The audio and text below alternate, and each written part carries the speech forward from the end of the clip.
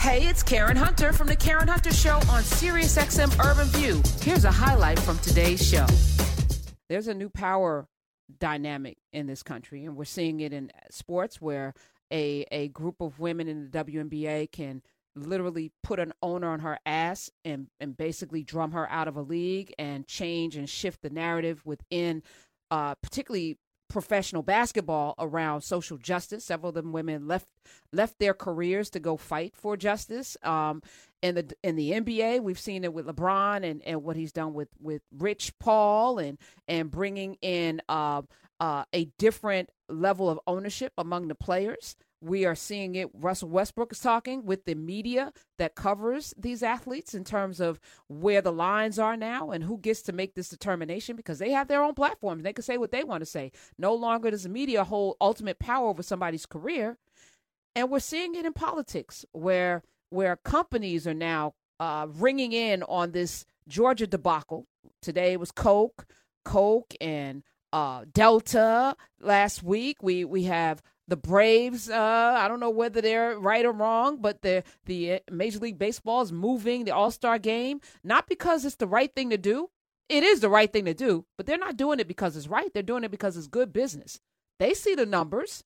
They know who's paying their bottom line, where their market share is, and they're making sound business decisions, much like the Montgomery Bus Company that, after going bankrupt after a year of black people not taking the bus, finally tapped out because it was financially imprudent to continue to oppress people. Stupid, bad business. It was bad business in the 1950s. It's bad business today. And let me welcome to the show someone who's written about this in Full Dissonance, Notes from an Uneven Playing Field, the one and only Mr. Howard Bryant. Welcome back.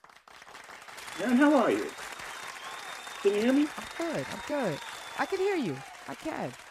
How are you? I'm recovering. Actually, let me not lie. I have a slight headache and a fake hangover because I don't drink, but I was up way past my bedtime, jamming and dancing and hooping and hollering and cussing and pretend drinking and smoking last night and playing cards with my own self because, it's still a pandemic and I haven't been fully vaccinated. So yeah, I was watching Versus last night, so I'm still recovering. I didn't get to bed till like after 1. I was still talking to people too afterwards. So how are you? I'm good. I am old for Versus. I've never seen it. What does that mean? Part of it. What? It means I know it's out there because I see it on Twitter. Everybody's talking about it when it happens, but I've never watched it. I was working on a project. I'm doing stuff, And somebody clowned me last night. They're like, "Oh, so you ain't watching Versus?" and sent like an emoji, like a what's wrong with you emoji. And I was like, I'm working on chapters right now. You got your own verses. Exactly. The chapter and verse. I am judging you, but I'm going to keep my judgment to myself, Howard, because we can disagree and judge people, silently and still love them. So I still love them, even though I think something is inherently wrong with anyone who could not tune in last night to that particular verses from a particular generation. Because that's, Isley Brothers and the Earth, Wind and Fire. You cannot tell me. That's what my iPad is for. I got 1 million songs on there. You think I didn't listen to Harvest for the World last night while I was writing? All right. I just didn't watch it. Okay. All right. I know. All right, I'm gonna let it go. And by the way, just so you know, I had to argue with my little sister, who's 7 years younger than me, who was convinced that Ice Cube's Today Was a Good Day wasn't a sample. I said, that's the Isleys. That's Footsteps in the Dark. She wanted to argue with me, fight years ago. Now she had to shut her white mouth. All right, 866-801-8255. That quote from that pastor. Sister. Yeah, I know. There's irony in what I'm saying. All right, so Howard, when you hear of Russell Westbrook and when you see Percy Miller's son, heading to Tennessee State, do you see, as a journalist, because I haven't covered sports in about 20 years. It's been 20 years since I covered sports, but I remember when you had the power of the pen, when you could go into the locker room, people were naked, they didn't come out to a table, it wasn't nice. You could destroy still naked. But they don't come out to the mic naked anymore. They don't do that. We still go into the room. Oh, you're still going. Okay, all right. Well, I haven't been there in a while, so I assumed everybody was sitting in that press conference room that I see on television. But because of COVID, yeah. But when the rooms open back up, you walk in there. You know, I remember one time, 1998, 99, somewhere in there, I was covering the A's, and there was an intern for, I think, the Associated Press, and nobody told her that the players were naked. She walked in there, and one of the players dropped his towel, and she screamed. Child. What did she think was going to be in it? I had a jock strap fly past me at like 40 miles an hour. I had to duck because I was like, if that thing hits me, I'm going to get into a fight with a Major League Baseball player, and I'm going to lose. But I was very hot-tempered in my 20s. Anyway, so how has it changed for you? Do you see the change? I think that if you want to just dial back, let's go back a year.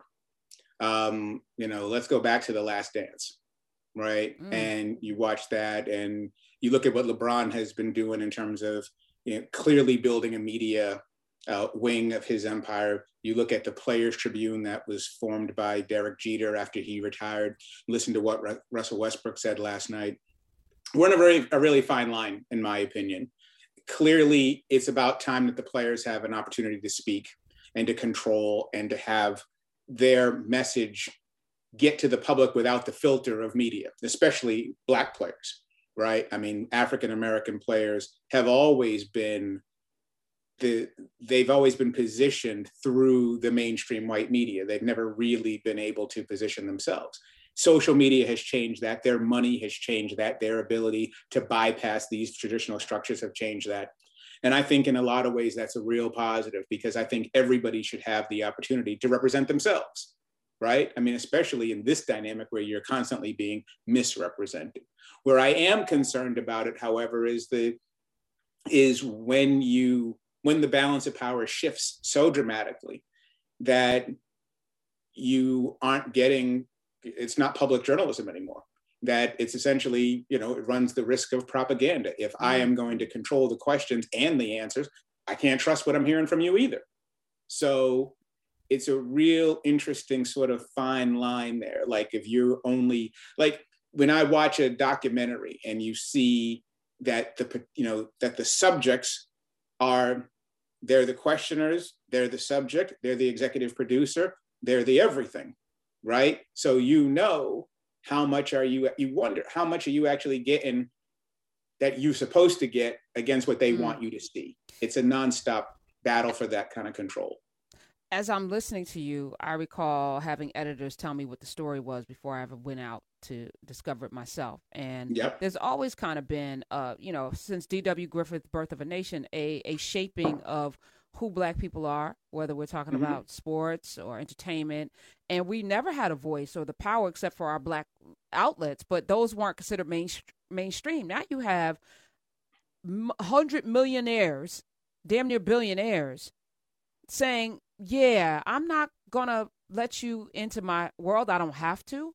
And I'm going to shape my own narrative. And there's something refreshing about that. Now, I know it may put some jobs in jeopardy, but when you work, and I don't know how much you've assessed this, but I have. When you work in a system that is controlled at the very top, from top to bottom, where I don't know what your newsroom looked like when you were coming up, but 4% of what my newsroom looked like. I know, looked like my newsroom. But yeah, and ESPN, whether we're talking about ESPN or the Daily News or New York Times, Washington Post, the newsroom doesn't look like us. And more, even I think more insidious is even those of us who break through are still following a rubric designed to tell a certain narrative about us. So you either do that well or you don't get to work. Well, it goes back to the question, do you want diversity of thought or do you want diversity of color? They want diversity of color, but not diversity of thought. They want you, when you get into that room, to think like them. They want you to push the same narratives that represent them and that reflect them the way they want to be represented. It was one of the chapters in Full Dissidence, which was who gets to tell your story?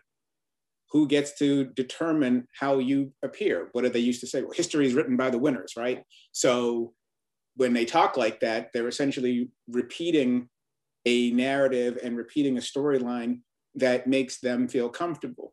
And so usually that means we lose. Usually that means that you're not going to be portrayed anything close. One of the reasons why I got into this business was realizing that growing up in Boston and reading the busing story, because, I was part of that desegregation story when I was a little kid. We all got bused. And I got bused out of the city instead of in those white neighborhoods that didn't want you to be there. And yet every single time you'd read about busing, it was always from the white perspective. It was never, we were just stick figures. It was like, well, what about us? We have a part in this. Our families are putting our kids in harm's way too. There's a calculation here. It's not just that you white people are being inconvenienced. So that was one of the reasons why I got into the business in the first place. So yeah, there's no doubt about it. To me, one of the big concerns that I always have, though, is if power replaces power, and the power that is replacing the old, the old guard, if it's simply repeating what the old guard did, is that progress?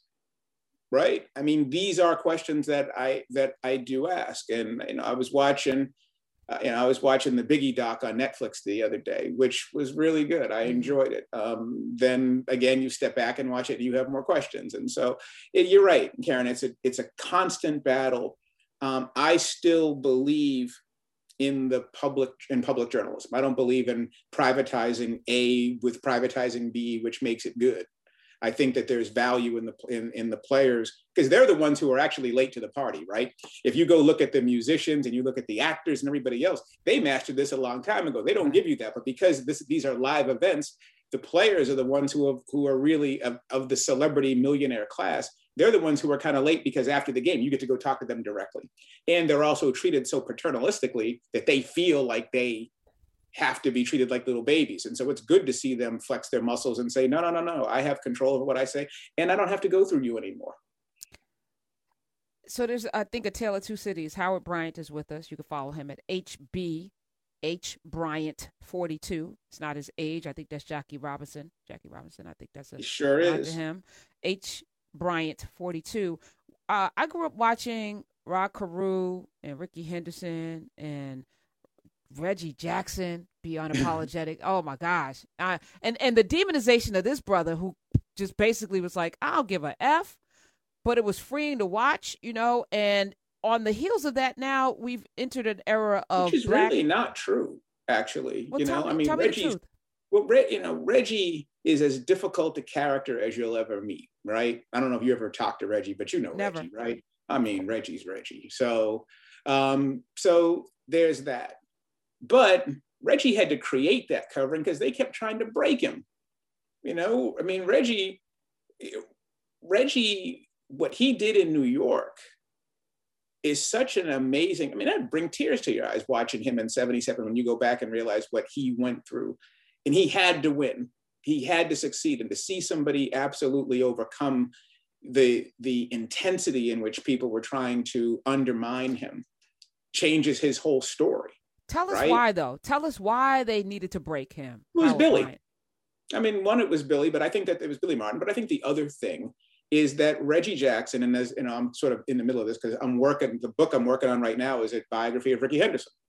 And so that generation was, number one, you got free agency in 1976, right? So this is the first generation that's actually making real money, that they can actually go out and say, pay me what I'm worth.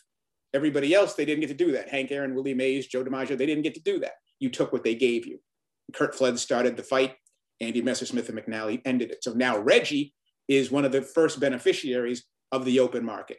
So now this, overwhelmingly white media landscape, overwhelmingly white season ticket holder, overwhelmingly white ownership and coaching. Now they've got to deal with a Black athlete who's not subservient.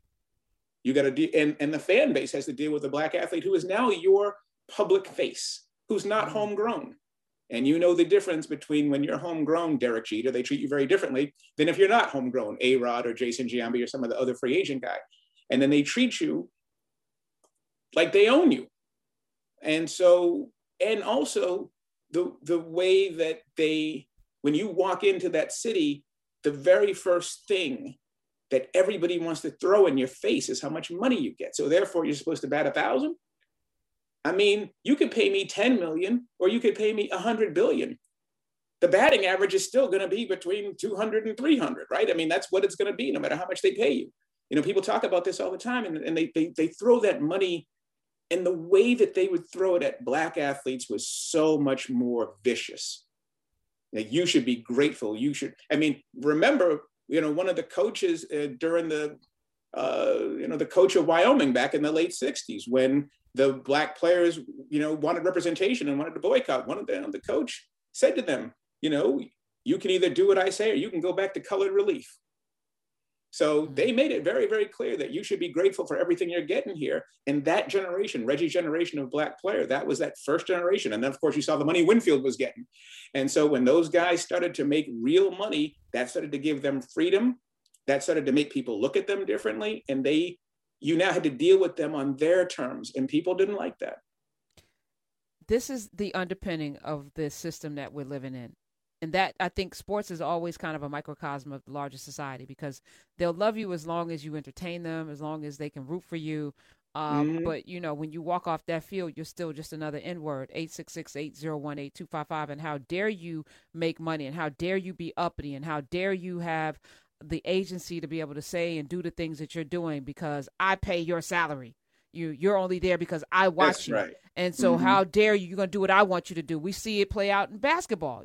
Donald Sterling, don't hang out with those. Who makes the game? Do I make the game or do they make the game? And I'll tell you, for everything else about that Donald Sterling case, whether, with the V. Stiviano and the rest of it, and Magic Johnson, and don't be bringing them to my games and the whole thing. The most important thing about that was that tape where he said, who makes the game? I pay them. I feed them. What are you talking about? Right? But what he did was he said the quiet part out loud. He told you how they all think, because he had been thinking like that since he bought the Clippers.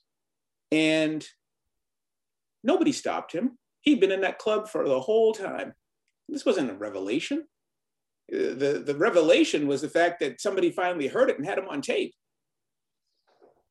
They die for the videotapes. 866-801-8255. Howard Bryant is here. The book is Full Dissidence.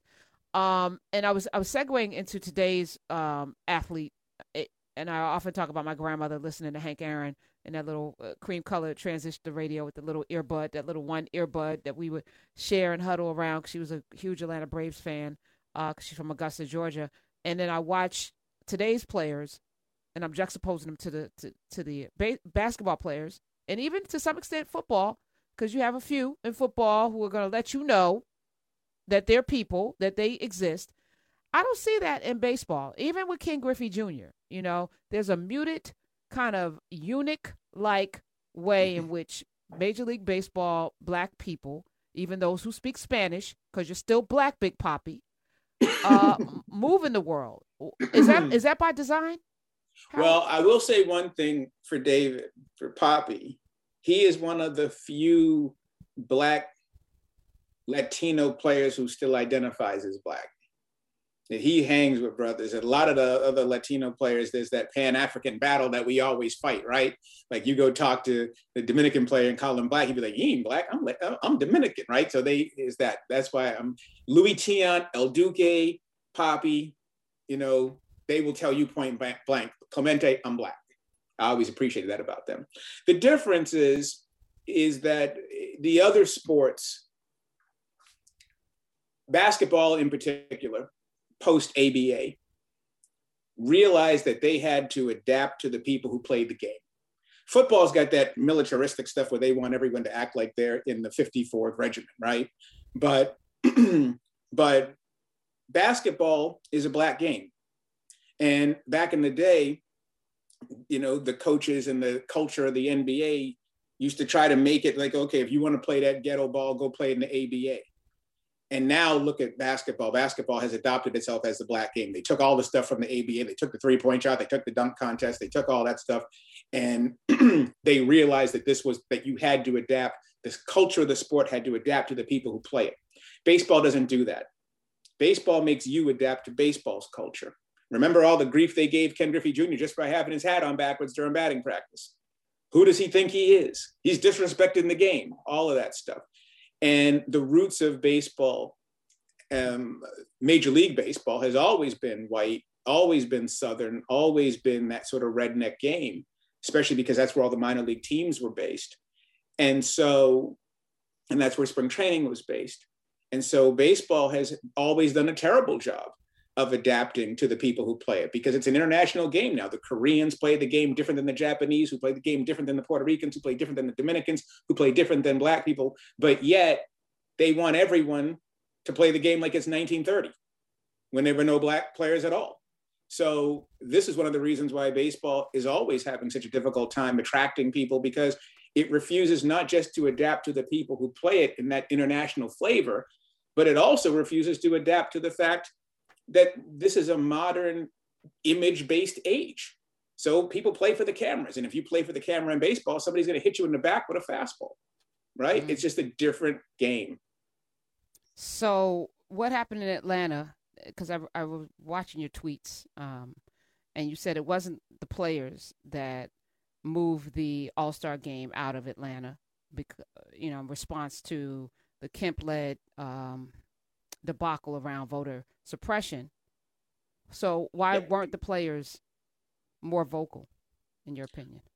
Well, I think number one, and I don't want to speak too much out of school, because but it is what it is, right? I mean, baseball is a heavily conservative Republican game. So I think no matter what, and I think that the leadership of the union, I mean, obviously Tony Clark and those guys are very progressive guys, and I think they have an idea of what they think the world should look like. And I think they have been very frustrated. I know this for a fact. They've been very frustrated over the past several years, post-Ferguson, about where are we on this subject? Where are we in the world right now? I know that when the Astros won the World Series in 2017, the Puerto Rican players were very upset with the way Donald Trump was treating the island after Hurricane Maria. And yet the players just didn't have the support to do what the NBA did. They didn't have the support to do what some of the NFL players did.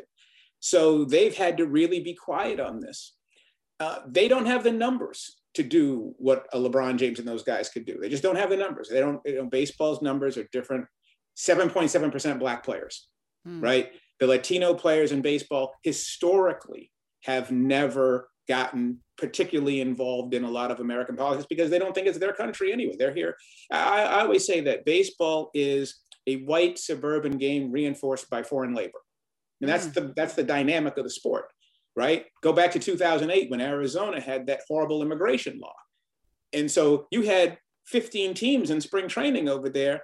And a lot of people in baseball are like, well, what are the Latino players going to do? Are they going to get involved? Because this immigration law is essentially directed at them. And nobody said a word, because the players just didn't feel like they had the standing to do it. So in Atlanta, I think what you found there was that this was a corporate thing. This was that I think that baseball realized that even before the players had a chance to get involved, they knew this wasn't going to fly. You got Hank Aaron passing away. This is Jackie Robinson's month. Hank Aaron breaks the all-time record on April 8th, which is Thursday. Are you really going to celebrate the life and legacy of Henry Aaron with the backdrop of this?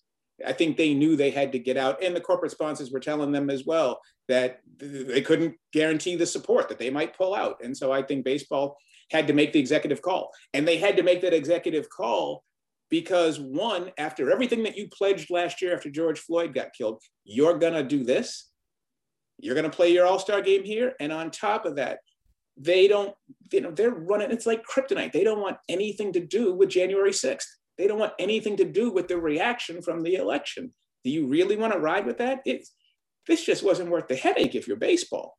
It's bad business. And on top, I was going to say, Karen, and the other thing was that they just did this thing with the Negro League statistics and incorporating, so they would have been undermining everything that they possibly had done, right? They would have undermined everything if they had gone on with this. So is it window dressing? And again, I often say you can't legislate behavior. You're not going to change hearts and minds, but you can make it really, really uncomfortable and unprofitable for people to behave in the way that they're behaving. And we're seeing that play out now. The corporations, people today, a lot of conservatives are going to be boycotting Coke. But Coke has done a dollar cost analysis, y'all. They know who drinks their beverages and who eats their food and all of the things that they put out as a brand. They understand disproportionately who their money makers are. And they made a decision, I believe, not, again, because it's right. They made a decision because they know their bottom line will not be impacted by those folk boycotting. But those people boycotting us for staying here, that's a problem. Yeah. So we're going to have to move out. Yeah, I think that this was one of those examples where doing the right thing happened to be a benefit. It was the right thing to do, but it just happened to fall in place. Because let's face it, it's where business and doing the right thing absolutely align. Because let's go back to Colin Kaepernick taking a knee. Sports made the same decision, right? Yep. They made the exact same decision that baseball's making now. The difference was that football essentially sacrificed its values to ban Kaepernick, but it was the same calculation. This is unpopular for us. This isn't going to work for us. We're going to sacrifice our values, because they knew what Colin Kaepernick was doing was not un-American, but they also knew that post 9/11 that they didn't want to fight that tide either, right? And they knew who their audience was. And who their audience was. Exactly right. Now, and pre-George Floyd being killed, murdered, baseball doesn't move this either. The world's a little bit different right now. They know it. They don't want to deal with that, right? Because once again, let's just call it for what it is. The world looks at sports differently now than it did 2 years ago. Right? And there's no way around that. And they also know, to your point early to start this show, they know that the players now are willing to walk out. We saw it last year after Jacob Blake got shot. Teams walked out en masse. Players didn't play across sport. We've never seen that before. We never saw, okay, Naomi Osaka's not going to play, but neither are the Milwaukee Bucks, and now neither are the Orlando Magic, and now neither, the Milwaukee Brewers, and now neither are the Seattle. I mean, you've never seen that sort of cross-sport coordination. Who wants to? They're not going to risk that. They're not going to risk that for Brian Kemp. Hey, this is Karen Hunter. You can listen to The Karen Hunter Show live every Monday through Friday at 3 p.m. East on SiriusXM Urban View Channel 126 or anytime on the SiriusXM app.